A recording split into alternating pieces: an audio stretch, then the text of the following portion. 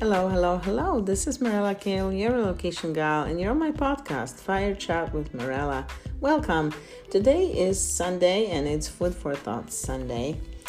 And I was thinking what to do today because we have an election coming up next week, and there is a lot going on, a lot of charged opinions and a lot of fatigue at the same time from all this information and all the things going on in the world. And I thought, you know what? The important thing is that we can always have hope, right? We hope for a better future. We have hope for a better world, for more understanding, more compassion, more empathy, more unity.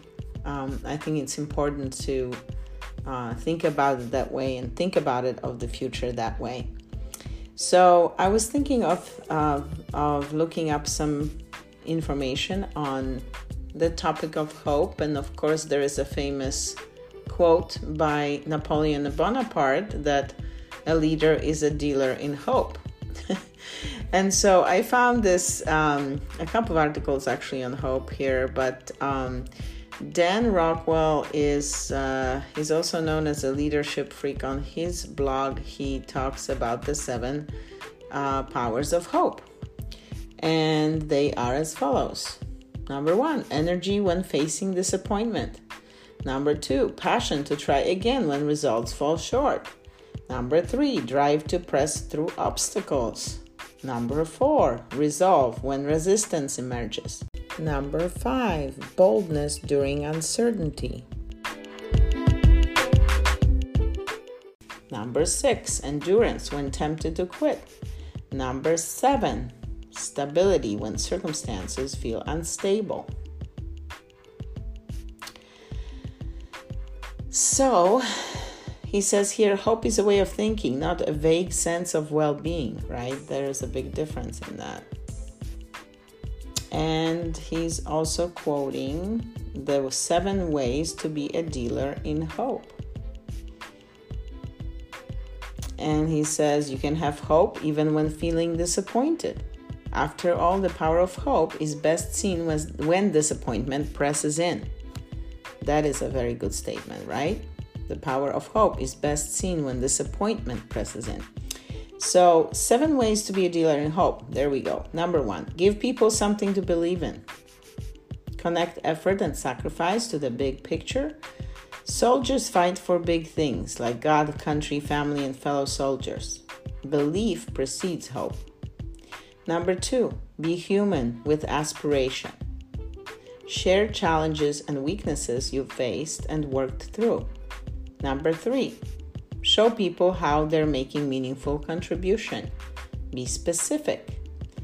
Number 4, narrow focus.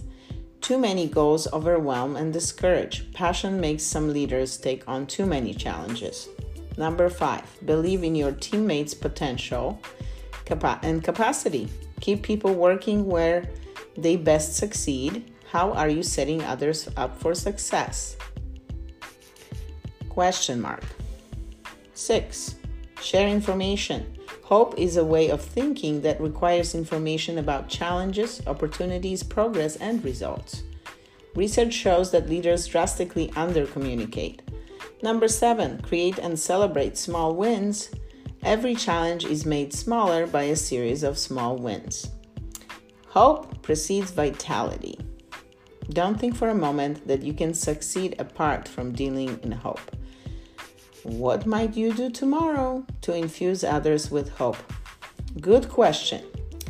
So I found something that is very hopeful, actually. It's a great article on something that I'm very passionate about, and that is new forms of clean energy. And this is a startup that's been around actually since 2016. It originated in Europe, and this is an article from goodnewsnetwork.org, and I'm going to read some of it here. And the title of it is Natural Organisms in Soil Can Power Lights with This Bio Battery. which may be world's most disruptive technology.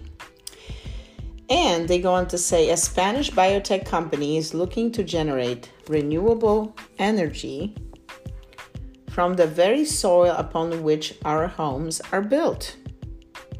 Right? Just this statement is very, very interesting.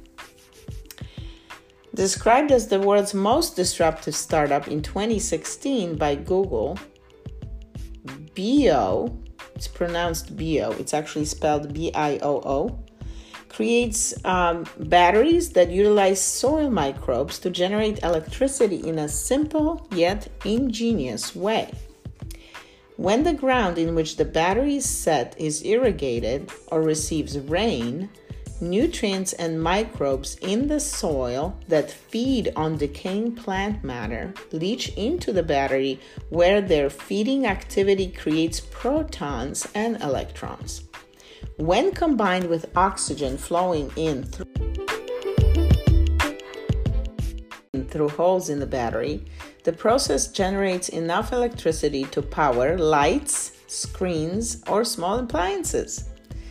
And they go on to say the goal of Bio is to scale up their technology until their soil-powered units could generate power for an entire house, which might not be so difficult since the manufacturing doesn't require any toxic or rare earth minerals like some PV solar panels do, for example.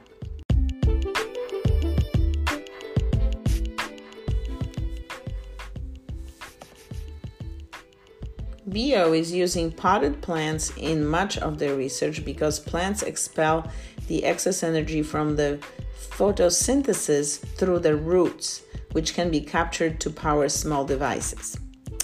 Currently, a house is a bit beyond the reach, truthfully, right, of founder Pablo Vitarte. However, he has created several innovative ways to showcase his ideas and hopefully generate the data and capital needed to scale up.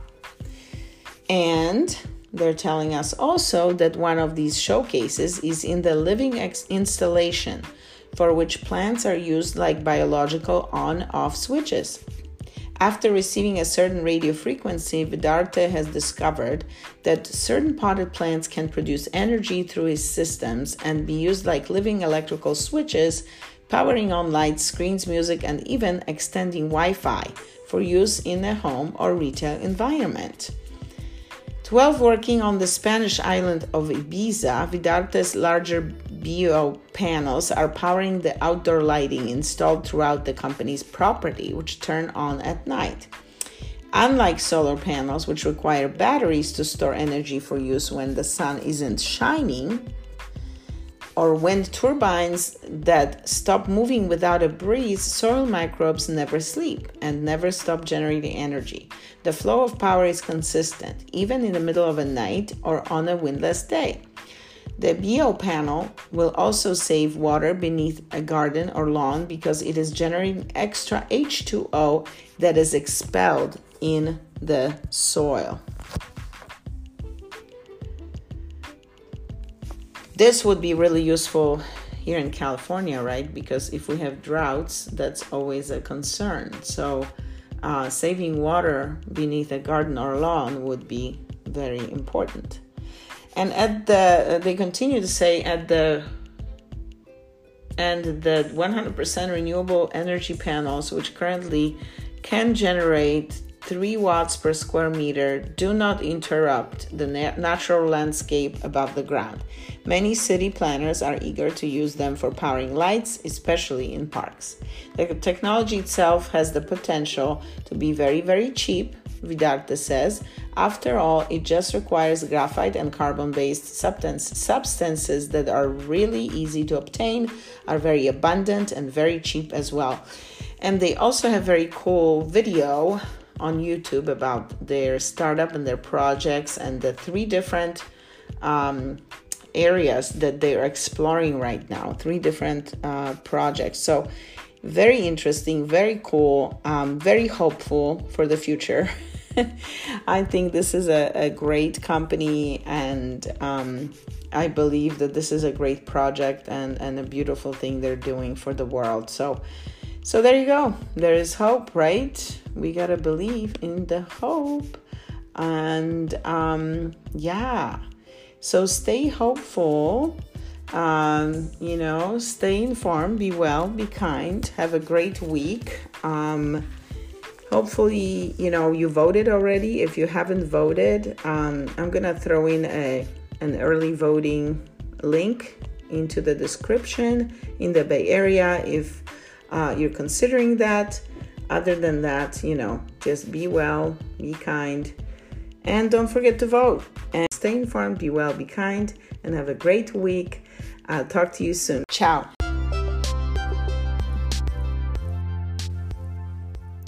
Thank you for listening.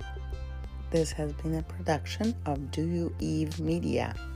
Copyright 2020. All rights reserved.